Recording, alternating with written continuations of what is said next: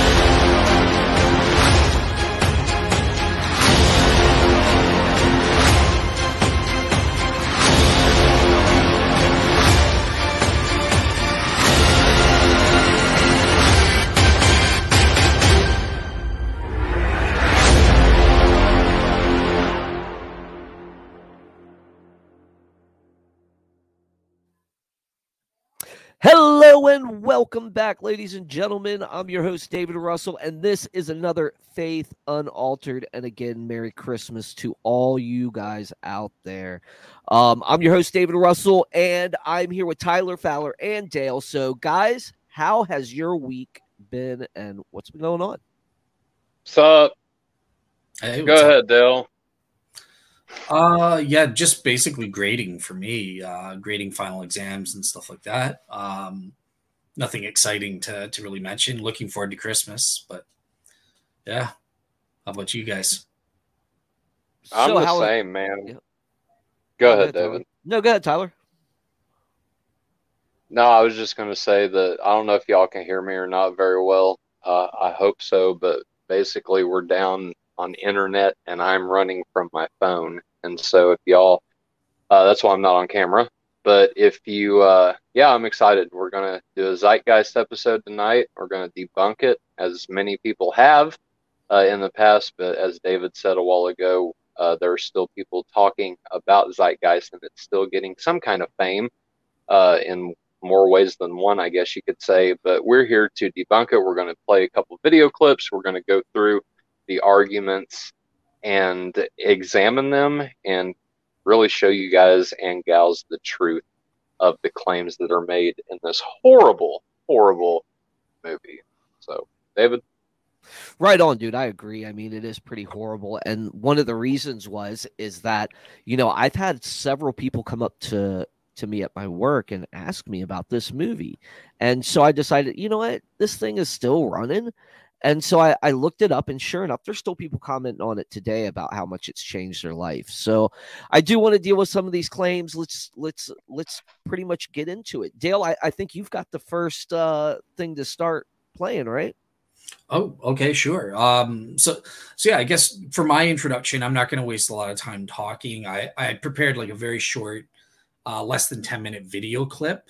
Now, one thing I just want to say up front before I play that, though, is because I know, David, the inspiration for this show is that you have some work colleagues that actually believe in the truth of the Zeitgeist movie. So yeah, today's show is going to be fun. It's going to be polemical and stuff like that. But I do want to bear in mind, look, my video is kind of polemical and stuff like that. But I do respect that, some people actually believe this. So I don't want to be overly offensive towards them. Just try to look past the polemics and look to the substance of our points, kind of thing. But yeah, with that said, let the games begin. All right. Would it be bad if I said that I want to be overly offensive to the people that still believe this because the director of Zeitgeist was overly offensive to me? Is that bad? Is that trading evil for evil? It's not bad at all. No, because the Zeitgeist movie is ridiculous and it's insane. Some people haven't studied it, so like I don't want to turn those guys off if we're trying to witness to them. But anyways, let's get into polemics. So all right, so here's a little video that I made. Look out, you funny atheists and skeptics. I know you really like the Zeitgeist movie and you think that it's chock full of educational content and historically accurate information that just disproves Christianity and shows that Jesus is really just another pagan myth, and all the myths are all the same as the story of Jesus in terms of his life and ministry. Well, all I can say is buckle up, skeptics. You're in for a bumpy ride. Moving on.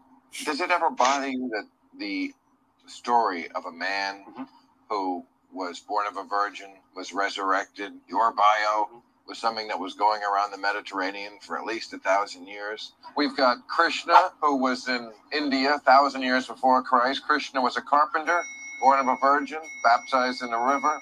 Are you saying that was written in history? That was written down in history? Is what you're saying? Absolutely. There's the Persian god Mithras, 600 years before Christ, born December 25th, performed miracles, resurrected on the third day, known as the Lamb, the Way, the Truth, the Light, the Savior, Messiah. Stop! Blasphemer! I thank you very much for coming today. My name is Shane. I'm a history major here at UCF. And my question has to do with the religious history in the Mediterranean. And it appears as though the Jesus' bio, as it was going around the Mediterranean for 1,000 years before him, as well as, for example, Osiris's son Horus has pretty much the exact same bio. And I was wondering how you reconcile your faith and the historical accounts of the time.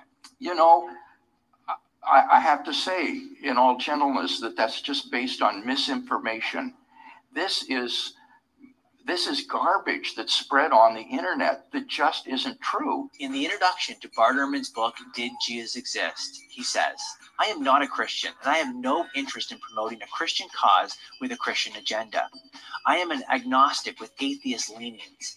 But as a historian, I think evidence matters, and the past matters.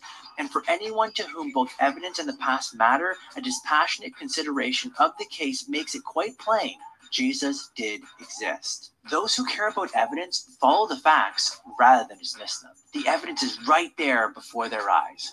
So why don't you take it from here, Bart? I think that atheists have done themselves a disservice by jumping on the bandwagon of mythicism, because, frankly, it makes you look foolish to the outside world. If that's what you're going to believe, you just look foolish. But Bart, is there any historical evidence for Jesus' existence? I have a whole book on it. So there's a little bit of evidence. There is a lot of evidence. There is so much evidence. Like how much evidence? It is not. I know in the crowds you all run around with, it's commonly thought that Jesus did not exist. Let me tell you, once you get outside of your conclave, there's nobody who. This is not even an issue for scholars of antiquity. But surely there must be some scholars of antiquity who doubt Jesus' existence. There is no scholar in any college or university in the Western world who teaches classics, ancient history, New Testament, early Christianity, any related field who doubts that Jesus existed. But Bart, what are the reasons that scholars give for Jesus' existence? The reason for thinking Jesus existed is because he is abundantly attested in early sources. That's why. A lot of stuff you mentioned during your talk, or you mentioned some of the the Son of God stories that came before, like the Osiris story and everything. I don't know if you're familiar with a movie called Zeitgeist. Oh God. Okay, I know. I'm not. Wait. I'm not in favor of this movie. In fact, I think that I would just get your take on the first part of that movie that's about that, and which parts of it should not be paid attention to. The whole so film, that I can kind of go to people and say the whole film and all copies of it should be burned. Okay, I agree with that too. So it's just hard because I have atheists actually come up to me all the time saying you really have to see this movie, and it kind of And that's a problem. That movie pisses me off for that very reason, because you have someone like it ends up in Religulous, where you had a perfectly decent movie where he's making good arguments, and you could have Bill Maher making this Jesus myth argument well, right? He could have given a correct one. Instead, he gave a complete bullshit, asshole, lame argument because he believes the Zeitgeist film. And that's the kind of example of why people think myth theory is bogus, is because that's what the myth theory they hear is that bullshit version of it. And so that thing, as a historian, as a scholar, it pisses me off, because now I have to do double time to try and fix all the mess they've created by tainting everyone's brain with the wrong version of the theory that's easily refuted and easily ridiculed. And so that's what I have to face. I walk in and try to talk about the Jesus myth theory, and they're all like attacking Zeitgeist as if I'm promoting that. And that pisses me off, because it makes my life a lot harder. It fucks with scholarship, and I just wish people would not do that. Horus was born on December 25th of the Virgin Isis Mary. His birth was accompanied by a star in the east, and upon his birth he was adored by 3 kings. At the age of 12, he was a prodigal child teacher, and at the age of 30, he was baptized by a figure known as Anup, and thus began his ministry. Horus had 12 disciples he traveled about with, performing miracles such as healing the sick and walking on water. Horus was known by many gestural names such as the Truth, the Light, God's Anointed Son, the Good Shepherd, the Lamb of God, and many others. After being betrayed by Typhon, Horus was crucified, buried for 3 days, and thus resurrected.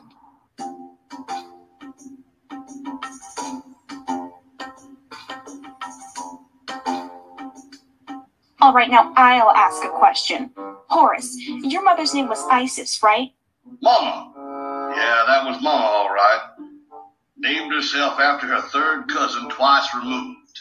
Right. And she was a virgin when you were born, right? Psst, hey, boy.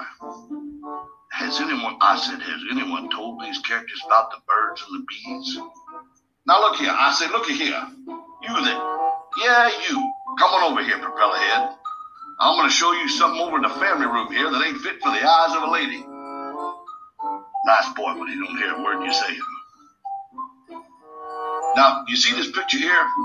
This here's a family portrait. At least I wanted to make him. It's showing my poor old dad Osiris laying there dead, while my mama Isis is getting in a family way by way of him in the form of a hawk. Now, let me ask you something, boy. Does that look like it'd result in a virgin birth? I guess not. Why's that censor block there? Boy, ain't you paid attention? I said this was a family room. It was sharp as a bowling ball. Now, wait a minute. I know for a fact that your mother Isis was worshipped as a virgin. And when exactly was that supposed to have been happening? Before or after I was born?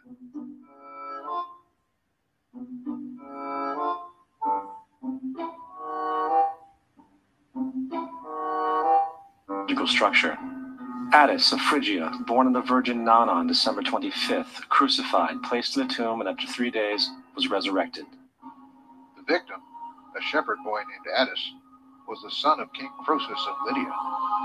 According to the witnesses, Attis was crucified on a tree during an event called Black Friday. Contrary to the report Dr. E had received, Attis had not been crucified.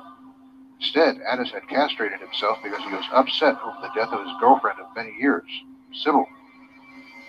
What had happened is that this poor guy was about to marry his girlfriend, and before that could happen, some monster named Agadistus showed up at the wedding and caused mass hysteria.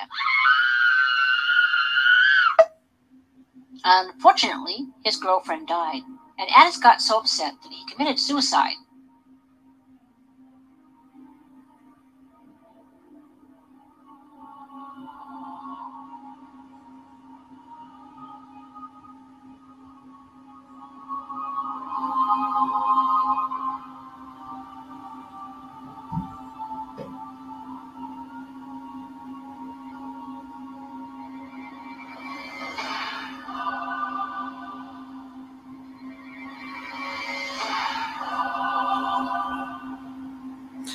All right, so I think that's good enough for the intro. So obviously, I just selected the first two, Horus and Attis from Zeitgeist, and I selected two claims: the virgin birth, and also with Attis, the death by crucifixion and resurrection. And it's total lies. Yeah. It's not true. So, that was my intro. So over to you guys. And once we get into the David's actually going to start playing clips, and some of those clips. So whenever they were talking about Horus, not the cartoon, but Horus and Attis, that was actually from the movie Zeitgeist. And so David now is going to play part of the movie, David, and then you're going to give some commentary on what Jordan Maxwell said during this intro. Right. We're going to just start showing you the movie now. I think this is a good time to actually get into it. I love that satire, Dale. That was good. We need some laughs. But I agree with you, Dale. There's a lot of people that believe this stuff, and this is and you saw it. You saw it even when they address Carrier and go after the reality that Jesus actually existed. I mean, you see this. It's ridiculous, but the Zeitgeist is worse than ridiculous almost. So, and I'm going to think about this too. Here. Well, think about this too. Tyler. Bill Maher believes this, and just think about the people that he influences on it daily. You know what I'm saying? And so at some time, and I'm sure a lot of people had seen that clip that was in Dell's video. I mean, this stuff is spreading like cancer. And I'm so glad that, not only us, but there have been multiple people now on YouTube debunk these claims. It's just ridiculous that people are still being influenced by this movie. It looks like David's gone. So, yeah, absolutely. I totally agree with you there. Tyler, I think that a lot of the claims are just outright lies. They're fabrication. So I'm not mincing words. It's not, they made an innocent mistake or they're exaggerating. They're just lies. And people need to know that. So, yeah. And the problem is it's a web of lies. Sorry, I'm eating pizza here, guys, because this is just, one of those occasions. But I'm not drinking milk out of a bag, but. Eating pizza out of a box. That's right. And I'm about ready to get started with it, but I do want to say that, I mean, it's a bunch of web of lies that sound good, and there are associations that will tickle your ears, let's say. There are associations that you can say, that makes sense. But that's all they are. They're association fallacies without evidence. And that's the biggest problem you have here. So even though it may sound cool and smart and, disproving Jesus and gets people all, high and mighty on what they believe, but I don't know. It's ridiculous. And that's why we're here tonight. And without further ado, I'm going to start the movie. Spirituality is a particular term which actually means dealing with intuition. In the theistic tradition, there is a notion of clinging into a word. A certain act is regarded as displeasing to divine principles. A certain act is regarded as pleasing for the divine whatever. In the tradition of non-theism, however, it is very direct that the case history are not particularly important. What is actually important is here and now. Here and now. Now is definitely now. We try to experience what is available there on the spot. There's no point in thinking that the past did exist that we could have now. This is now. This very moment. Nothing mystical, just now, very simple, straightforward. And from that nowness, however, arises a sense of intelligence, always, that you are constantly interacting with the reality one by one, spot by spot, constantly. We actually experience fantastic precision, always. But we are threatened by the now, so we jump to the past or the future.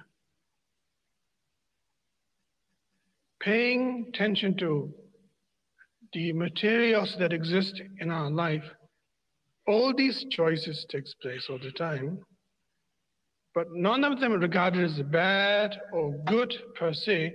Everything we experience are unconditional experience. They don't come along with a label by saying this is regarded as bad, this is good. But we experience them, but we don't actually pay heed to them properly. We don't actually regard that as that we are going somewhere. We regard that as a hassle, waiting to be dead. Waiting to be dead. Waiting to be dead. Waiting to be dead.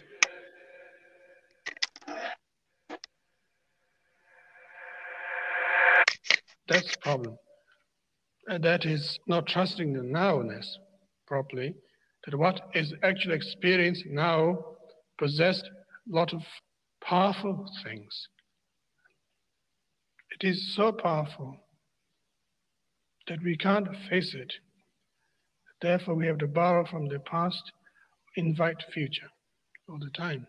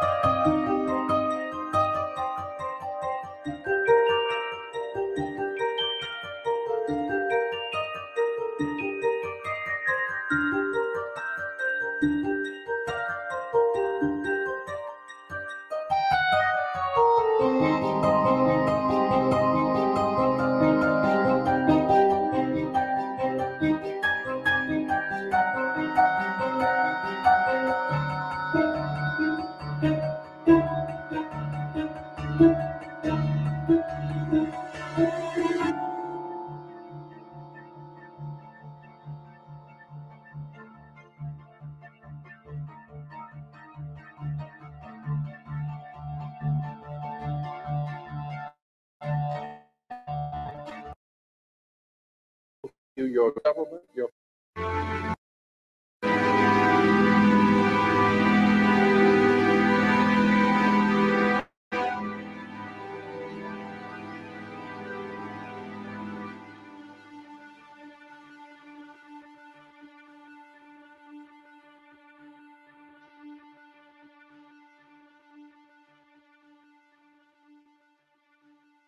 the more you begin to investigate what we think we understand, where we came from, what we think we're doing, the more you begin to see we've been lied to. We've been lied to by every institution. What makes you think for 1 minute that the religious institution is the only one that's never been touched? The religious institutions of this world are at the bottom of the dirt.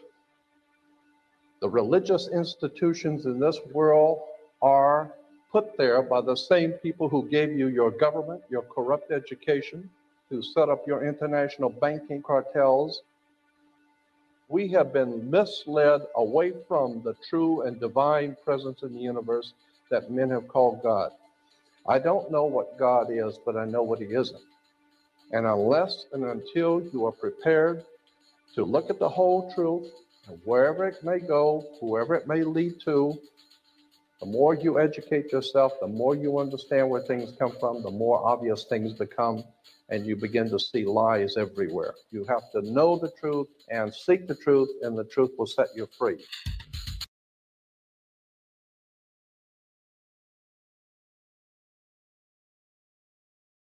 All right, folks, that's the first one. I wanted to start with Jordan Maxwell's quote here. Tyler just dropped off, but yeah, I wanted to start with Jordan Maxwell's quote because he says some pretty interesting things, and it kind of sets the tempo if you if you notice, right? Okay. It sets this tempo of, you know, he doesn't know what God is, but he knows that the corruption, the religion's corrupt, and you know, our education is corrupt. So what the heck is he? Does he have the correct view now? Is this what he's trying to say? And it's so funny that he actually uses scripture to deny the scripture, right? To deny that who Jesus is, right? So, you know, the truth shall make you free is straight out of the scriptures, right?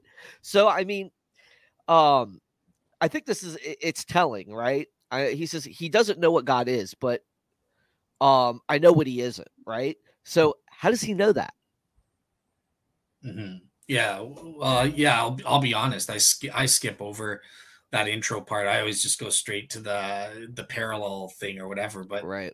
Yeah, it's obviously he is trying to make a truth claim. So he is trying to imply that what his thesis here is in fact true.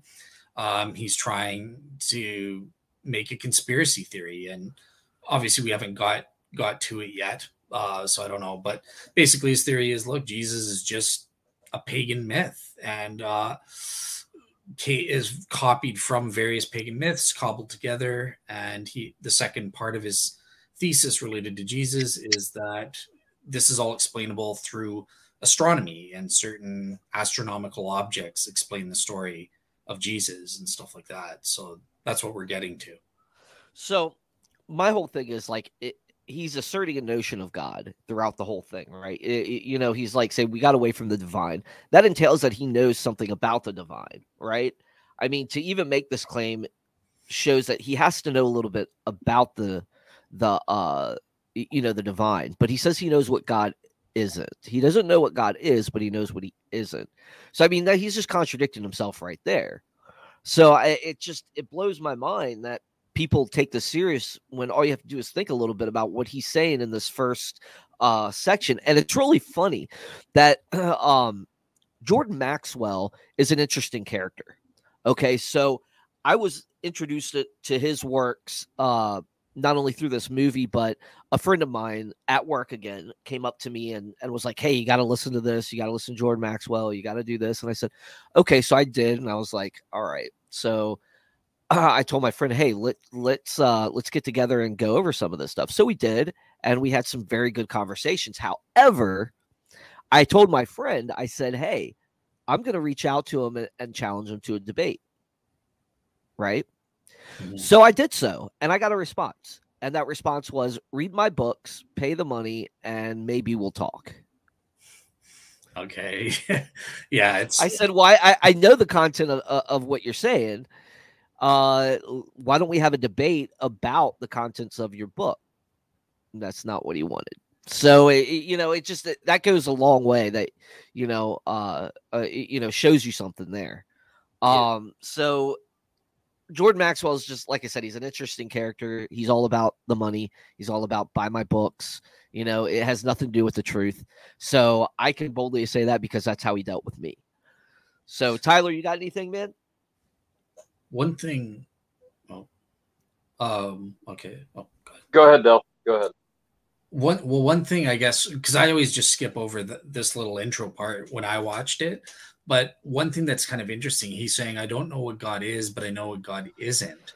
There are a lot of philosophers who will try to define God with negative properties, like God, we know God is not this and stuff. It's popular in like mysticism. And the guy who's made this video, as well as his main source, RHAS, are New Agers and into this kind of mystical stuff a bit. So yeah, David or Tyler, like, have you guys what are your guys' thoughts on that notion of God, or that approach to knowing what God is? What do you mean exactly, Bill? Like, whenever you say mystical, like, are we talking like an Eastern Orthodox sense, or what do you mean? So I guess in the New Ager sense, because these guys are New Agers, but like it's in this sense that he makes this quote: "Look, we can't positively define God or understand or know God, his attributes, but we can know God based on what he's not. He's not a human. He's not finite. So like if you define God, you would define him negatively with the properties that he doesn't have or something."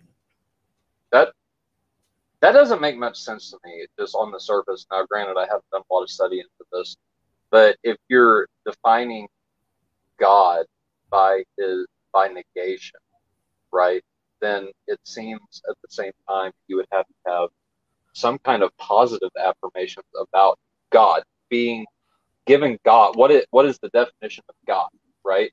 And in our sense, in the Christian theistic sense, it is a personal being that has basically created everything, right? And so just a rough intro to God there for those who don't know. But at the same time, if the Christian God is the true God, right, then you have to define him by positive. He is personal, for instance, and just so many different things like that. And that's why it doesn't make much sense to me. We can know God by claiming what he's not. Well, you know something by what it is, not what it's not, right? Gotcha. Awesome. That's just my surface. Right. I agree with you, Tyler, and I think Dale does too. I think that we all hold to the idea that good can exist without evil, but evil can't exist without good, right? So evil's a corruption of good. Right, yeah. Exactly. So you would have to know what the good is first to be able to kind of identify the evil, right? So that's kind of like that whole notion, that philosophical notion, without getting too deep into it. But that's my answer too, Dale. All right, cool. And my question is just off the top. It's like, well, how do you know that God isn't what you're saying he's not? You know what I mean? Like, again, positive affirmation has to come in somewhere at that point, because again, how do you know what you know about your God, right? Yeah. I just think it's also so funny that Maxwell is like, educate yourself, yet every form that he would use to educate himself is corrupt to him. So how does he know what he's getting? Right. So that's my spiel on Maxwell. We're going to get a quote here from Mr. Massey here. So hang tight. Let's go.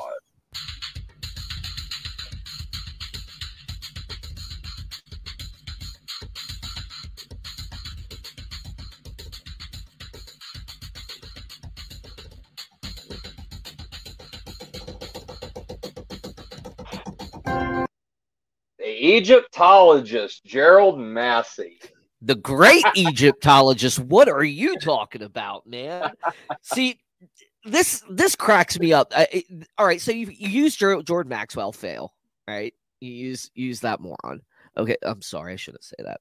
I'm a Christian. I shouldn't be that. You can be negative. Truthful though. Oh right? Man, yeah, but I'm not going to insult the guy, but he did try to make me buy his stuff before he would actually have a discussion with me. But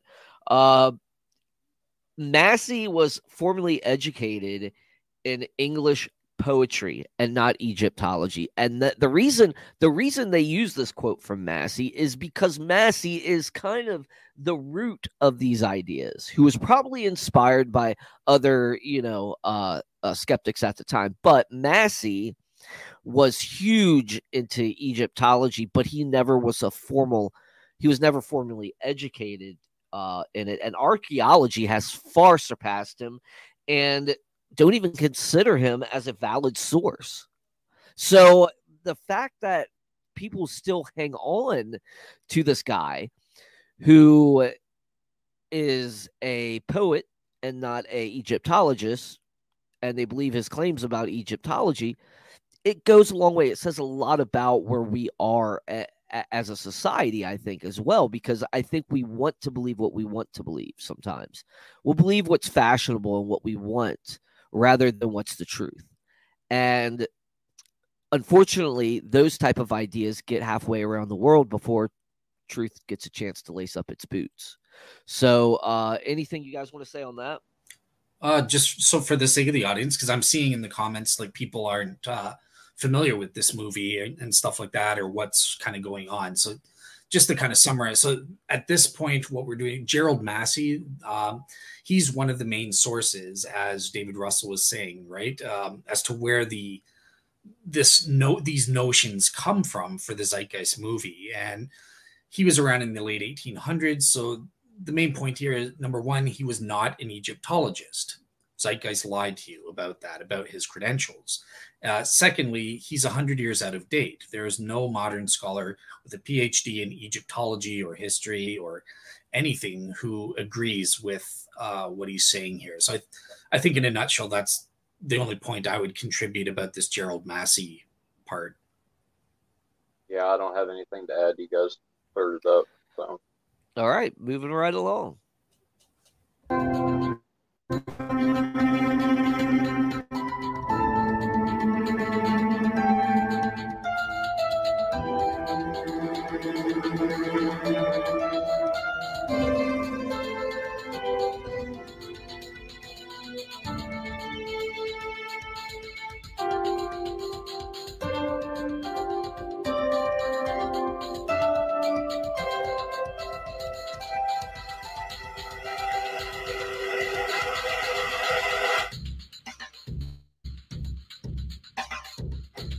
Because I got to tell you the truth, folks. I got to tell you the truth.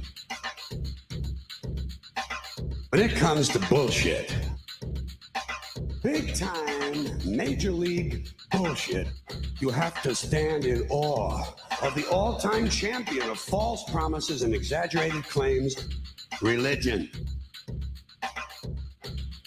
Think about it. Religion has actually convinced people that there's an invisible man living in the sky who watches everything you do every minute of every day. And the invisible man has a special list of 10 things he does not want you to do. And if you do any of these 10 things, he has a special place full of fire and smoke and burning and torture and anguish where he will send you to live and suffer and burn and choke and scream and cry forever and ever till the end of time. All right, we got Carlin, right? Oh, you should have played. You should have played the rest of it. Okay, hold on. But he loves you. He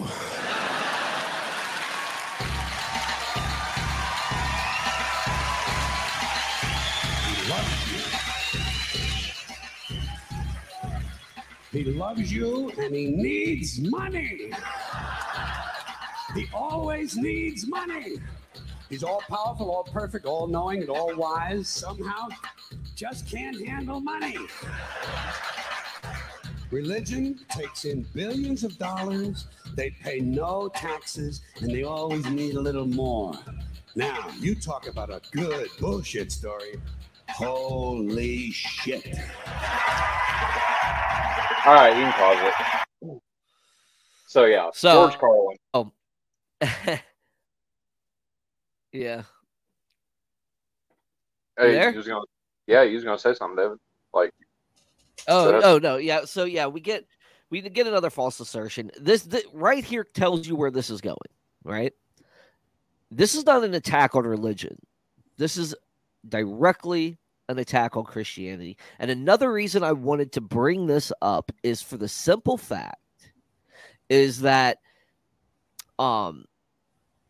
there's a lot that has to do with this anti-holiday crowd stuff that's in there. You know, a lot of these comparisons that will come up are the same ones that Alexander Hyssop used, and also many others, especially our friends in the Torah observant community that want to say that we're pagans because we celebrate a pagan holiday and Christmas is a pagan holiday. So another reason why I wanted to address this is to actually show some of these historical sources that actually don't say what this video is claiming. Horus wasn't born on the 25th. There's actually, nowhere in history you're going to find that. So, I mean, there's so much there, but Carlin right away, he comes out of the bat, misrepresenting Christianity. We don't believe God's in the sky. There's nowhere Christianity talks about that. You could say it's religion all you want, but you're attacking specifically Christianity. And we don't believe God is some guy in the sky that's watching everything you do every single day. He knows everything you're going to do. He knows it before you're going to do it. So, I mean, there's a lot of things here that are being misrepresented right out the gate. So we see some logical fallacies already, and baseless assertions, evidential less assertions. Dale? Yeah. So on this part again, so I don't think, obviously it's a misrepresentation of what Christians believe. So I guess this part is just kind of indicative as a primer as to, how this guy treats religious issues or religion in general. It's kind of just the standard like internet atheist or skeptic type deal. But yeah, this is just sort of a primer. It's not really a part of his main thesis or what the video is about. It's just kind of trying to prime people to be religion's stupid or something like that. Yeah. No, you're right, Dale. Go ahead. David. No, go ahead, Tyler. Go ahead, bro. Oh, I was gonna let you go, man. I was just wrapping it up. Oh, well, you guys said everything you want to say on George Carlin. That's cool. Go to the next thing. Yeah. One other thing though is I want to get us to the next part, because I think we're going to get into the substance of the video, and even though I think this, like you said, it's a primer, it's pointing you to the direction they're going to go. It's not part of their main substance, but it you can pretty much tell what you're in for here. So, all right.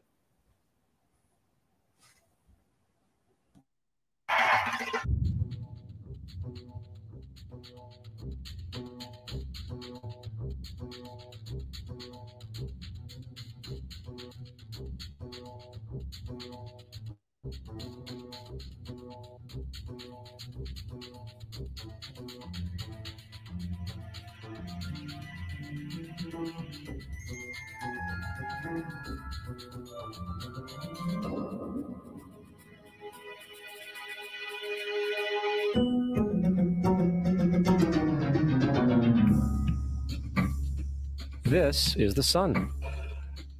As far back as 10,000 BC, history is abundant with carvings and writings reflecting people's respect and adoration for this object. And it is simple to understand why, as every morning the sun would rise, bringing vision, warmth, and security, saving man from the cold, blind, predator-filled darkness of night. Without it, the cultures understood the crops would not grow and life on the planet would not survive. These realities made the sun the most adored object of all time. Likewise, they were also very aware of the stars. The tracking of the stars allowed them to recognize and anticipate events which occurred over long periods of time, such as eclipses and full moons.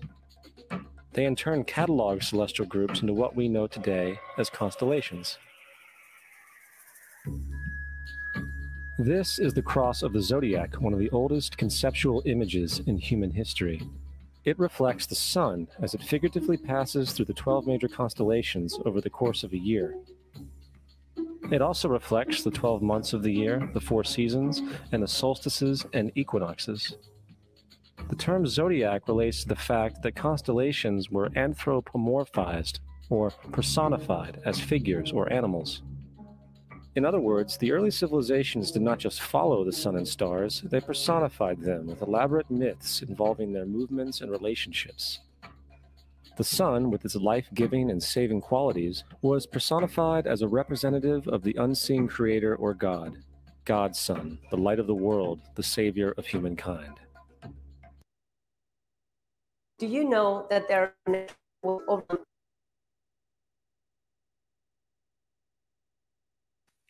All right. Dale, you got anything on this notion of the sun? Sorry about the ads, guys. It's my wife. No problem.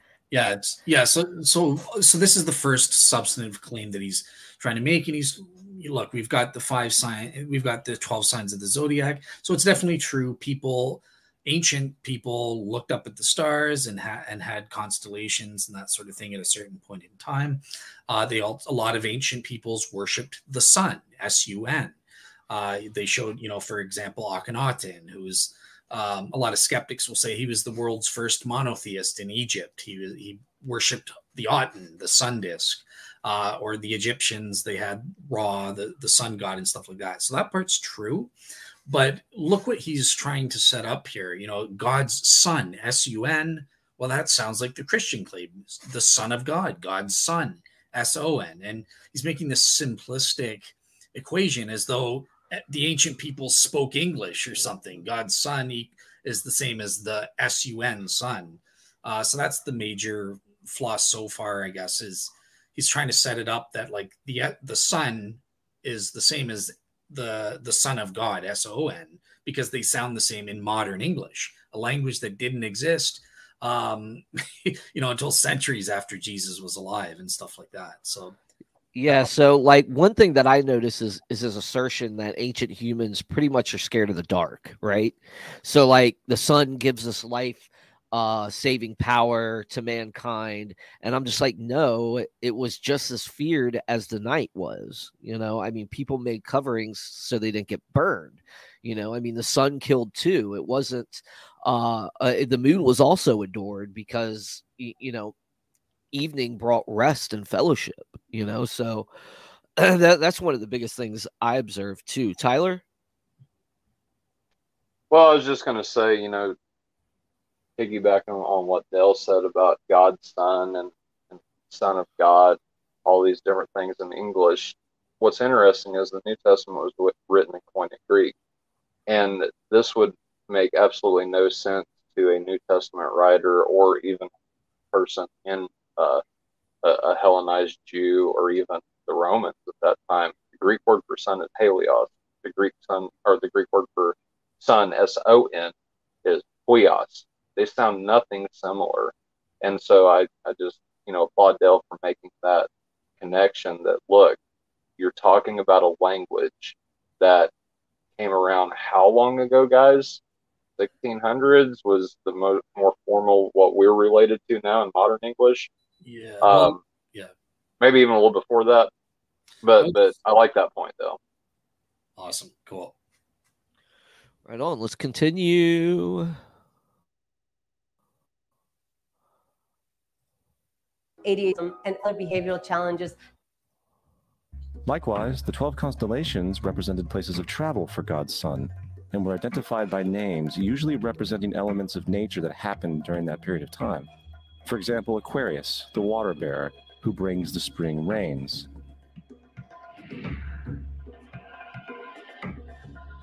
This is Horus. He is the sun god of Egypt of around 3000 BC. He is the sun anthropomorphized, and his life is a series of allegorical myths involving the sun's movement in the sky. From the ancient hieroglyphics in Egypt, we know much about this solar messiah. For instance, Horus, being the sun or the light, had an enemy known as Set, and Set was the personification of the darkness or night. And, metaphorically speaking, every morning Horus would win the battle against Set, while in the evening Set would conquer Horus and send him into the underworld. It is important to note that dark versus light, or good versus evil, is one of the most ubiquitous mythological dualities ever known, and is still expressed on many levels to this day. All right, pause it. Broadly speaking, the story of Horus is as follows. Horus was born on December 25th.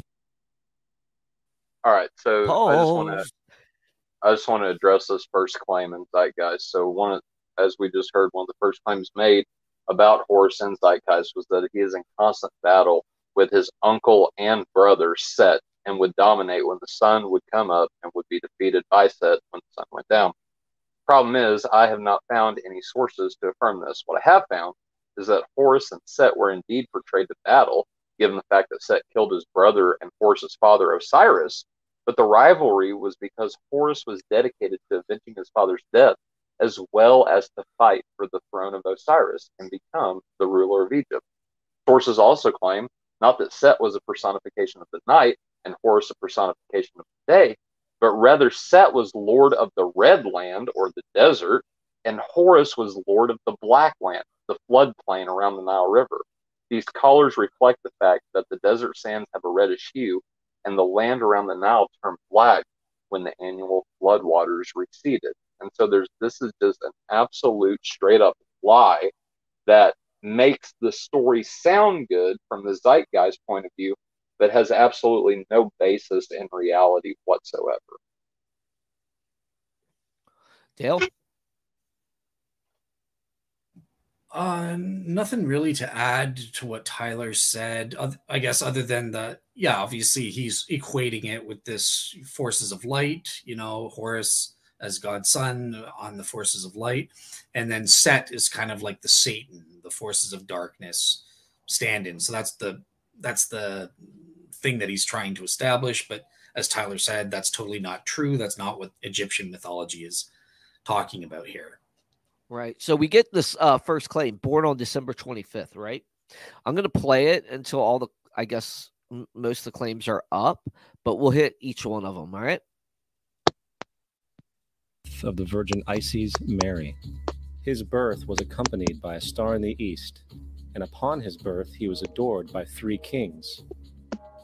At the age of 12, he was a prodigal child teacher, and at the age of 30, he was baptized by a figure known as Anup, and thus began his ministry. Horus had 12 disciples he traveled about with, performing miracles such as healing the sick and walking on water. Horus was known by many gestural names such as the Truth, the Light, God's Anointed Son, the Good Shepherd, the Lamb of God, and many others.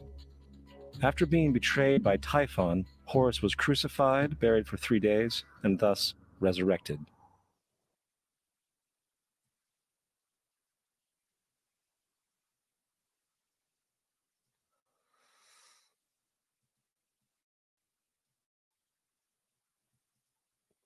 All right. So we get this born on December 25th, right? There's no evidence of a birth on the 25th. In traditional festivals, the Multicultural Encyclopedia places Horus's birth sometime in November, right? Yeah. So we're already starting off wrong. Plutarch, actually, if we want to go back to history, Plutarch places it near the solstice, but never an exact date on that. So I don't think the Bible ever mentions a date for Jesus' birth anyway. So I don't know why this comparison is even being made. Tyler? I had to drop out there for a second, but I don't really have anything on the date. But I don't know if you guys talked about being born of the Virgin yet. That's what I have stuff on. Okay. Yeah, so December 25th. David covered all the points that I wanted to say. Yeah, so according to Egypt, we've got different versions. Again, some of them post-date Jesus. Never is it December 25th that he's born on. Secondly, even if Horus was born on December 25th, for the sake of argument, that's not a parallel to Jesus, because the Bible, nowhere does the Bible say that Jesus was born on December 25th. And in fact, the hints are he was born sometime in autumn or spring, right? Because shepherds are out. They wouldn't have been out in the fields on December 25th. It would have been too cold, as some biblical scholars have argued. So the point is here, not only is it not true, but even if it was true, it's a moot point, because the Bible doesn't say Jesus was born on December 25th. So you can't establish a parallel. That didn't come in until centuries later. Right. So he was also born of a virgin, Tyler. Yeah, so Isis Mary, I like how he kind of throws that in there very subtly. Isis Mary, but every single source I've read makes claims contrary to zeitgeist. So first of all, the name Mary, M-E-R-I, is never found in regards to Isis' name. But to get to the birth narrative, in one version, after Osiris is murdered and dismembered by Set, Isis sets out to retrieve all of Osiris's body parts. Problem is, she can't find his penis, since it was eaten by a catfish or a crab in some versions. But like you said, David, bringing up Plutarch, according to Plutarch's account, Isis uses her magic powers to resurrect Osiris and fashions a phallus in order to conceive her son. However, older versions of the story actually have the penis of Osiris surviving, but either way, the conception of Horus involves sexual intercourse, just like Dale's awesome cartoon pointed out. Right on. Dale? Yeah, once again, Tyler kind of nailed it. So again, he wasn't born of a virgin.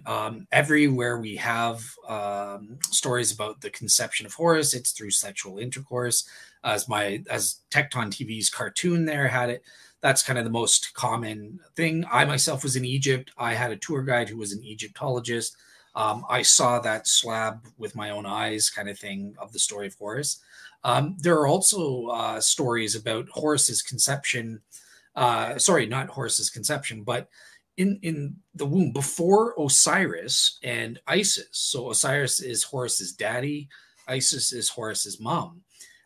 Even before they were born, there are some Egypt myths where they have sex in the womb before they're born, kind of thing. So yeah, Isis was not a virgin at the time she conceived. Horus, there are no myths at all. Nowhere is she called Isis Mary. That's just totally made up. Yeah, I think that's it in terms of the virgin birth thing. So yeah. So what about the three kings? He had three kings visit him on his birth. No sources that I've researched mention anything. Let's talk about a couple things here. So nothing that I've read mentions anything about a star in the east or being adored by three kings. In fact, most of the gods of Egypt sided with Horus in his battles with Set. And so where this talks about three kings, I really don't know. But nothing about him being a teacher at the age of 12, and really nothing about a baptism. Yeah, I'll just say. So once again, Tyler's totally right. There's no three kings at all in the literature. And David, maybe back up just so people can see those claims if you can. Or I can't right now. Okay. It's giving me problems. That's why it took me a while to get back there. Okay, so no problem. So yeah, there are no three kings. Secondly, this is another case of, well, let's pretend Horus did have three kings attend his birth. Who cares? The Bible doesn't claim that Jesus had three kings. They're wise men, right? And it doesn't assign a number. So it's again right. An F thing. It fails. Yeah, and that was another big problem I had with it. Is like, okay, well, the Bible never talks about three kings either. So what do we do with that? But what was the other one? He was crucified. Oh, okay. Right?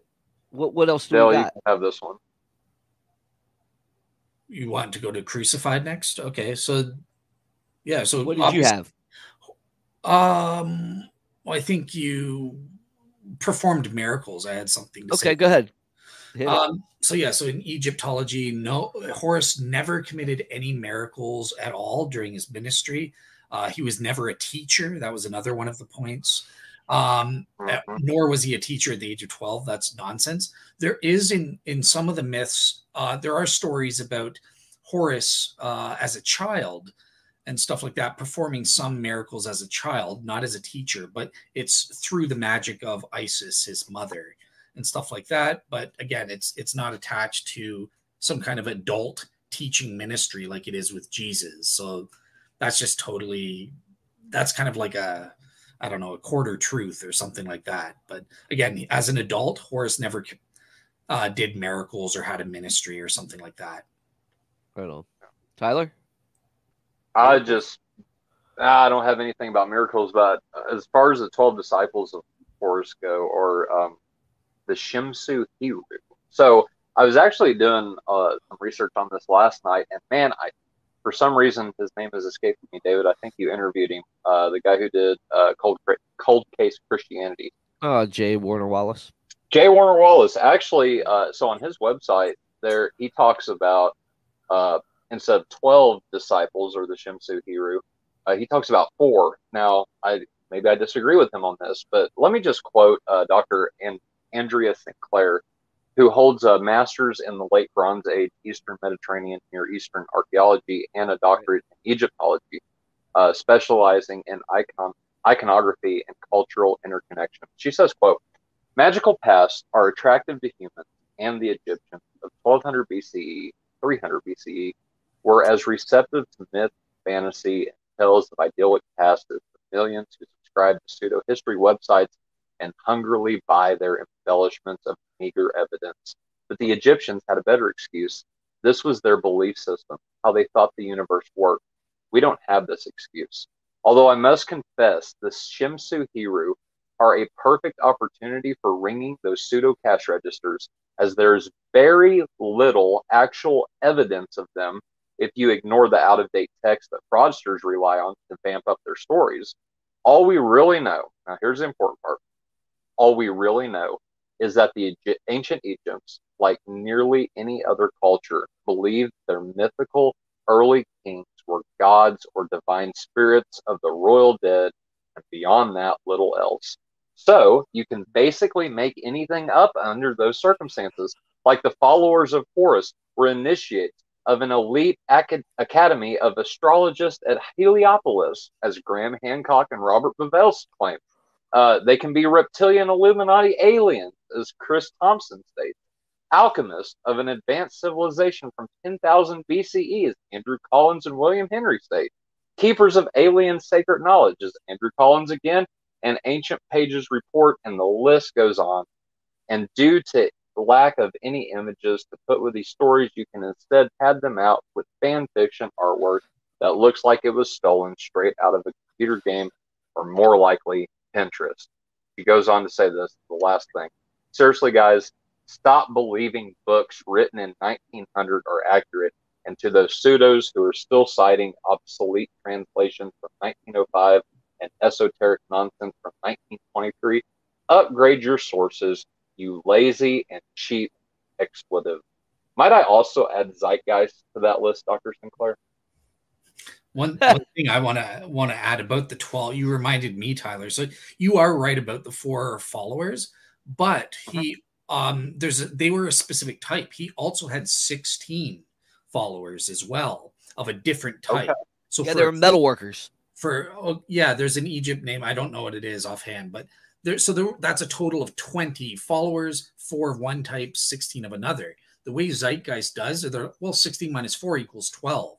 That's how these guys get the 12. This is the twisted logic. So you want to hear something funny to that, Dale? So in this article that I just quoted, and I'll post a link for anybody to go read the description, she says in the earliest sources, those blacksmiths or metal workers or even the followers, the Shemsu Hiru, they don't exist in the earlier sources. This came later as a later invention.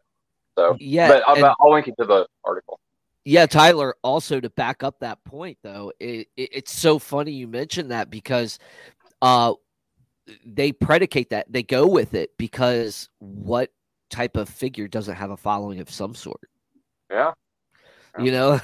We got followers. But here's the problem is that, they're relating this to Christianity, right? So it's abundantly clear, right? They're attacking Christ. Right, they're not attacking any other religion. They're not doing anything like that. They're going straight after the Christian religion, right? Sure. Does all this 12, the number 12, why are you comparing it to a zodiac when Israel's history would be what they would have used versus a zodiac sign? And even if Israel used these zodiac signs, whatever. The notion is that the 12 disciples reflect the 12 tribes of Judah, Israel's history, not necessarily linking with Osiris or even the zodiac. One thing so you're getting ahead, like that's coming up in the video. Oh, is it? No. Yeah, they compare the 12 tribes and stuff like that. That it's all the 12 signs of the zodiac, but number one, we know for a scientific, historically proven fact, the zodiac, the 12 constellations of the zodiac didn't exist until in Babylon in 500 BC. The 12 tribes of Israel predate that by centuries. Nobody doubts that. Even biblical minimalist atheists and skeptics will admit that the 12 tribes predate the 12 signs of the zodiac. But again, that's coming up later in the videos, one of their claims and stuff. So. I was going to say the number 12 revolves around Israel's history. You got two numbers that really stand out. That's 12 and 7, right? But notice in the entire Zeitgeist film, you don't see anything mentioned about the number 7, but yet it's this 12 that keeps popping up. And you're right, Dale. He relates it straight to the zodiac sign, in which you just perfectly said that didn't exist until centuries after Israel's religion was already established. Bingo. What about Horus being born in a cave? Born in a cave. Horus was born in the swamps. Okay? There you go. That was who is it? James Fraser is the one that tells us that Horus was built in the swamp or born in a swamp. I think so. I don't have the quote right off. I think there's a lot of these guys actually born in a swamp. Well, and here's the thing too. You got to think whenever it comes to Egyptology and Egyptian myths, there are multiple handfuls of versions of the story, right? Which makes the Bible even that much more special. We have manuscripts, and David and I have talked about this on the show multiple times. We have over 5,800 and probably getting close to 6,000 now Greek manuscripts that all tell the same story. They all tell the same narrative. It doesn't change over time, and multiple versions keep getting added to it. Yeah, I mean, they didn't have a didactic. I mean, they didn't have a set theology. And all people could do is piece together and speculate, really, you know? So it blows my mind. It blows my mind. They were some good storytellers, I'll tell that. Yeah, and they changed. I mean, they didn't have a controlled oral tradition, you know? But I do want to talk about the crucifixion, right? I have, David, I have something to share on the crucifixion part, if you want to see that for minutes. It's only like a couple minutes, but it's the same. You want me to take this off? Oh, yeah. I guess only one person can share at a time. Yeah. That's showing up? Yep. There you go. Okay, so this is about the crucifixion thing.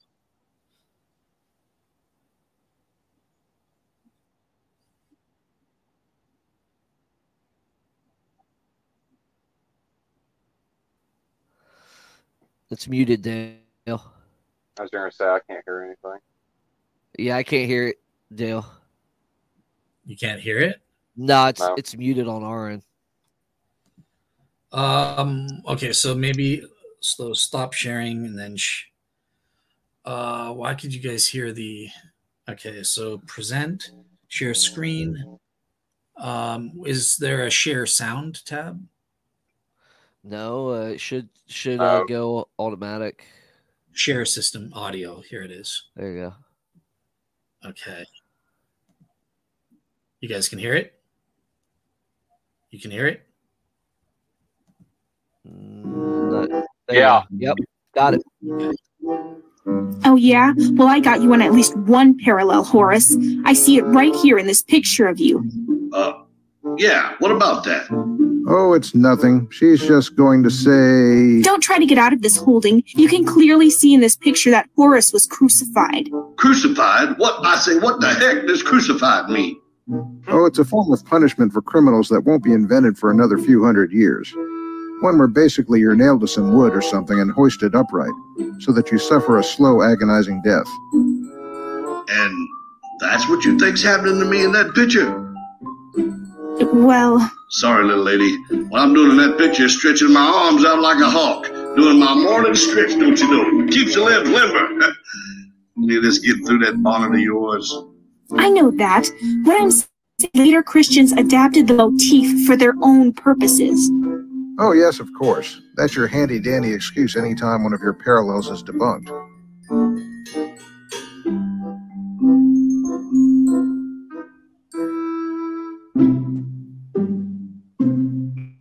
All right, so there you go. That's yeah. Kind of. So yeah, that's a Deborah Murdoch thing.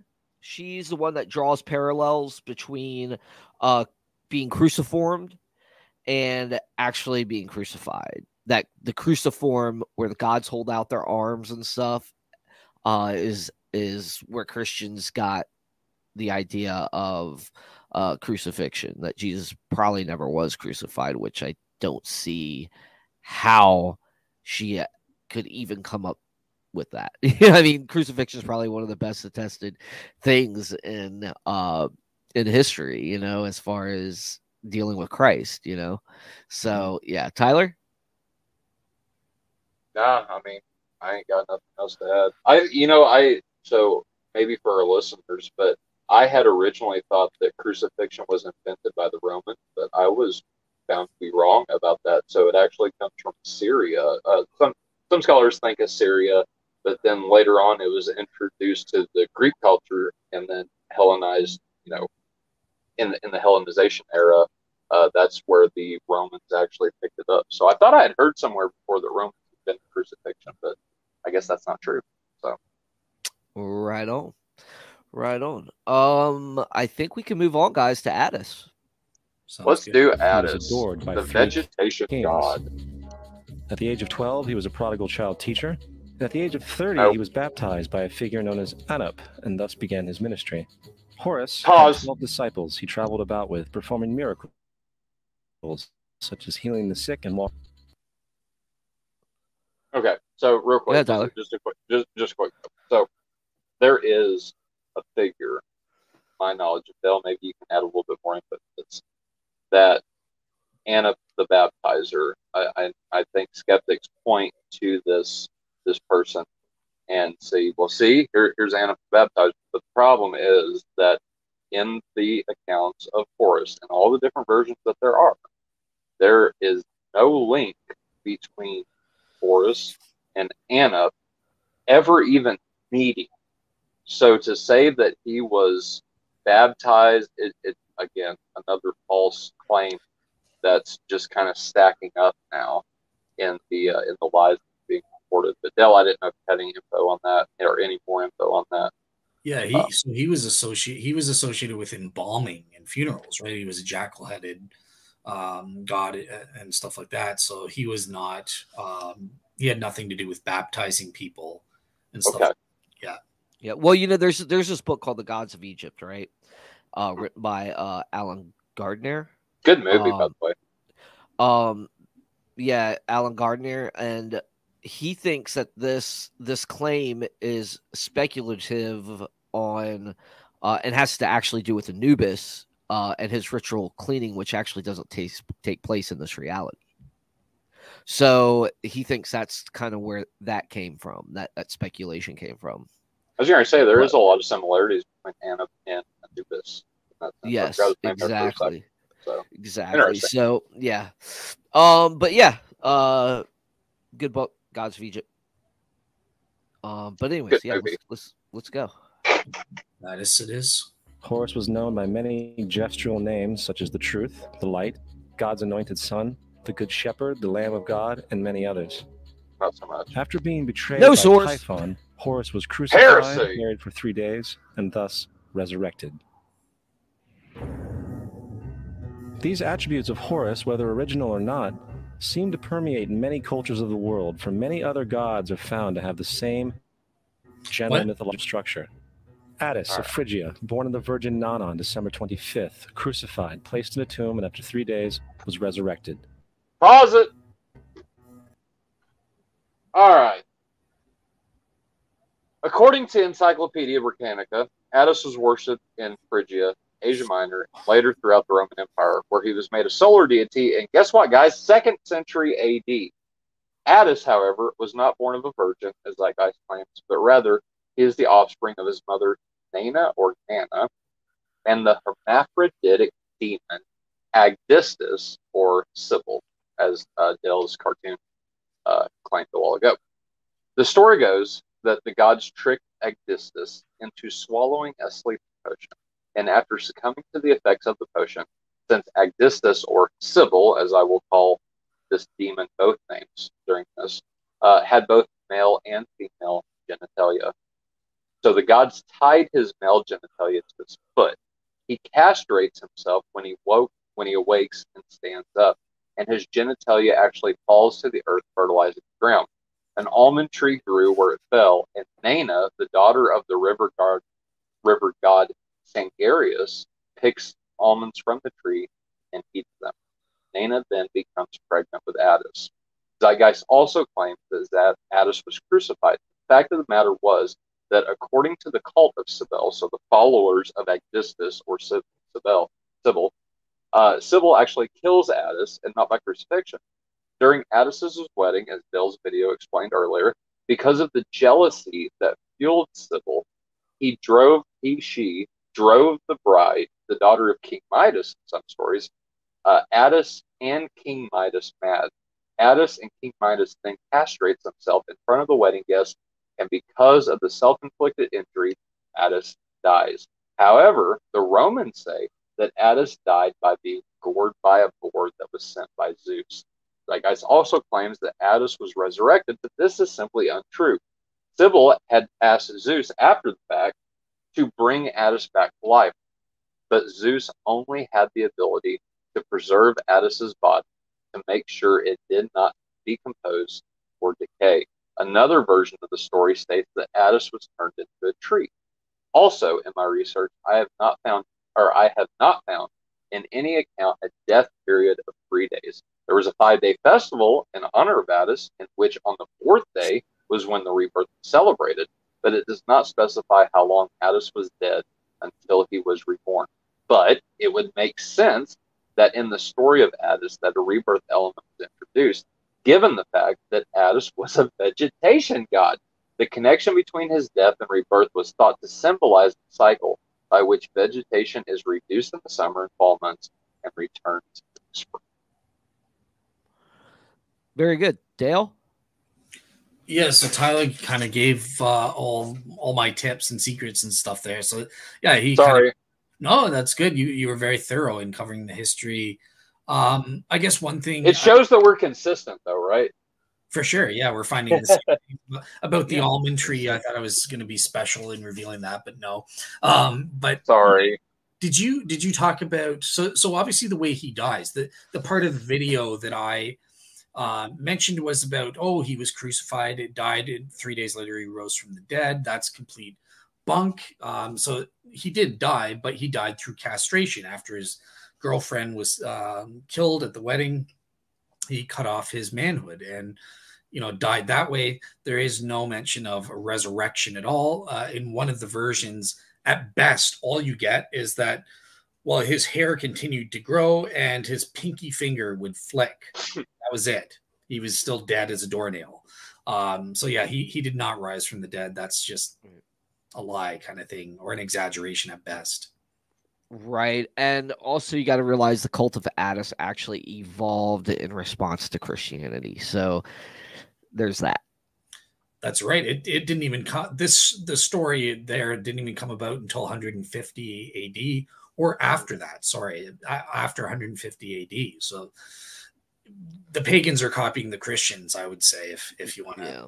And there's a lot of that goes on that's just not stressed enough, and that's where a lot of this anti-holiday crowd comes in, because God forbid that Christians have their own traditions that other people copied from.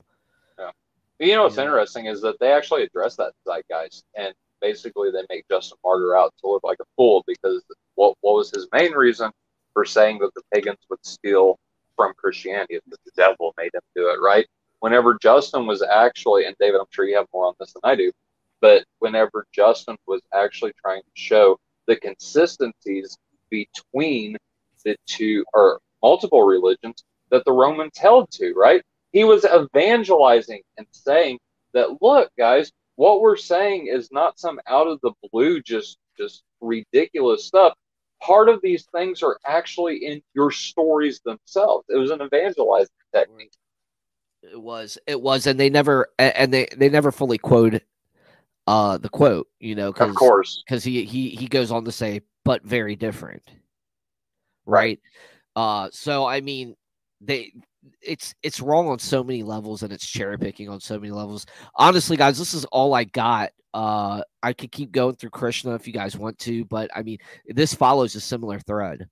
I just have a question for Dale. So, when in the video, we haven't got to it yet. Maybe we'll get to it next time. But he talks about Orion's belt, and it was called the Three Kings. My question, Dale, is, do you know if that's factual? I mean, I'm sure, because everything this dude's spitting out is in some way, shape, or form painted. But have you ever done any research on that? Or David, do you guys know if Orion's Belt was ever called the Three Kings? Matter of fact, it is. It's still called the Three Kings in places like Puerto Rico and other places like that. Yeah. Okay.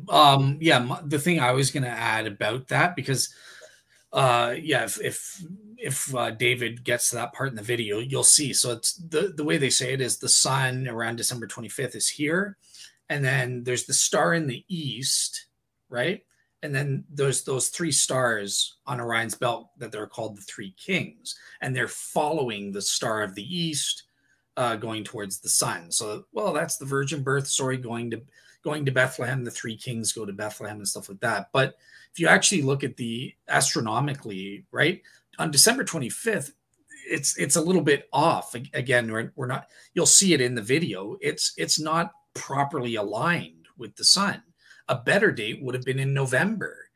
In late November, the stars would have been better aligned if you wanted to make up that story and say that's where that's coming from. And there's also a problem with that star of the east. From what I remember, it was never called that. I think it's Sybaris or something like that. The star is named Sybaris. So that part's made up as well. But yeah. I know, Dale, that before we found out, it sounds like we're getting close to winding down. But Dale, you had made and I want to give you the glory of it. So you had made a comment about how there's kind of two parts to the first part of the Zeitgeist movie, how they're trying to debunk Christianity. And you had said in the second part that they try to connect the story of Christianity with astrology. Is there anything that you would want to say about that? And I know we didn't get to it per se in the video, but that's like the next section. And so I was wondering if you had anything prepared that you wanted to share with us and with our audience concerning why Christianity is in no way, shape, or form linked to astrology and the ways Zeitgeist lays it out. So astronomy, right? Not astrology. If I said I'm sorry. My apologies. So basically the Zeitgeist movie, and we'll get to it, I guess, in the coming weeks when we get to that part of the video. But so the first part is what you've seen, right? They take all these pagan gods and they say, oh, look at all these parallels with Jesus. The obvious implication is Christianity got these ideas from the pagan myths or were influenced by them to some extent. But the second aspect is kind of like an overall explanatory hypothesis and saying, look, all of these pagan myths are actually explainable by the fact, not that they just copied each other, but they're getting it from the stars themselves, the movements of the sun and certain positions of stars and stuff like that, or constellations, and it's all connected to the zodiac and stuff like that. So that's the second part of his hypothesis, is that, well, where did the ancients get all of these ideas for virgin birth and stuff like that? Basically from the sun and the stars, watching the night sky and watching the movement of the sun over the course of the year. And yeah, we're going to find out that's based on a bunch of nonsense and, again, outright lies. They're just wrong on the science for a lot of it as well. Right on. David, take us home. You're muted. Awesome, hard guys. To take us home when you're muted. I am home. No, I'm just kidding. I'm home. We all are home. Guys, it's been great. This has been fun. Like I said, this is to just get some information out there, just so people can rest assured that, Christianity isn't borrowing from pagan religions. I mean, it's an anathema to a monotheist to borrow from polytheism, and just try to do that. I mean, it's just, at least for me, and whenever I've studied, and studying, I find that Christians actually have their own traditions that they've made throughout the years, and certain sections of them, certain sects have their own traditions versus other ones have their own traditions, but they're all Christian. They're not just grabbing from pagans and trying to incorporate stuff like you've been told by people like Alexander Hislop and other. I don't even want to call them historians, bad historians. Fraudsters. Let's use the or word poets. that Get Dr. your history Sinclair from poets, please. Please don't get your history from poets. But yeah, so like I like fraudsters better. A lot of it goes into it. But next time, guys, we're going to continue the talk. We're just going to, like I said, we're winding down the year. We're just trying to have fun instead of just taking off for the holidays. We want to be able to give you guys a little something to chew on. So, Tyler, why don't you tell everybody to stay safe and all that?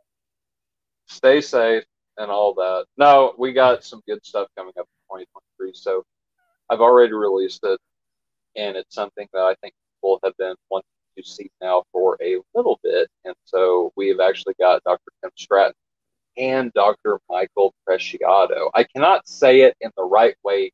Please forgive me. Hopefully we'll have Eli Ayala on soon to be able to pronounce it in the correct way. I can't roll my R's, guys. And so I would just do disservice if I would try to pronounce Dr. Preciado's last name in the correct dialect. And so, but we do have those two guys together. And so we're not going to say that it's going to be anytime soon, but we are shooting to get them together for a formal debate during 2023. So I want to say we're thinking maybe June, July-ish, because we're going all out with this one, y'all, and we want to bring you the best of the best, and we want to bring the best debate on this subject to all the social media platforms.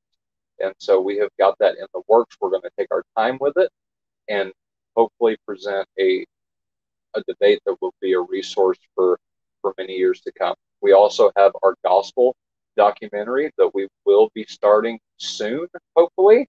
If people don't stop scheduling with us, no, we love people to schedule shows like this, but we do plan on starting our gospel documentary very, very soon. You can still donate to that cause. We still have all of our donations kept locked up and tight, and we're saving that for advertising money to be able, once we get this documentary done, to be able to promote it and share it with as many people as the Holy Spirit will allow. So if you would like to donate to that cause, please hit myself up, hit up David. We can give you links. I'll actually post a link whenever I get internet back. We'll post a link in the description to where if you would like to make a financial contribution to our cause for our gospel documentary in a time where things like zeitgeist and just Christianity is being attacked on all fronts. We need the gospel to go to as many people as we can. And we love working with people that have that same mindset, that like Dale, like everybody that's been on the show for the most part, that has that same mindset of wanting to get the gospel out. Everything that we agree on as the whole unit that is in Christ's body. That's what defines us, I think, as Christians, as belief, trust in the good news that Jesus Christ is King, that he died for our sins, and that he is in heaven right now at the right hand of the Father, interceding for everyone who will come to him through faith. And,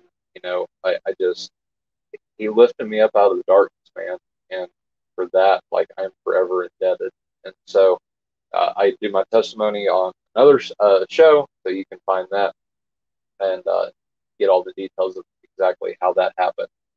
But y'all, it's been fun. Dale, it's been a pleasure. Is there anything that you would like to tell our listeners before we all head off? And then I'll close us out. Yeah. So again, I was kind of scanning over the comments, and I see Ringo. He's saying he's never heard of this movie, and a couple other people were interested, but they were saying they didn't understand it. The Faithiest Atheist, for example. So Richard, yeah, I don't know if he's still around, but what I'll do is I will, when I post up my version of this episode, I will post up a bunch of sources, who go over the Zeitgeist movie in great detail, as well as the Zeitgeist movie itself, if you haven't seen it. So there will be sources on realseekerministries.wordpress.com, so you can take it further than what we've done here if you want. Please do. And I'll grab those sources as well, Dell, whenever you post them, and post them in our description so people have them on both platforms. The more the better, right? Absolutely. And so with that, guys, David, it's been fun. Dell, it's been a pleasure having you on, brother. And we will see you next time on Faith Unaltered. But until then, good night, God bless, and stay like Christ.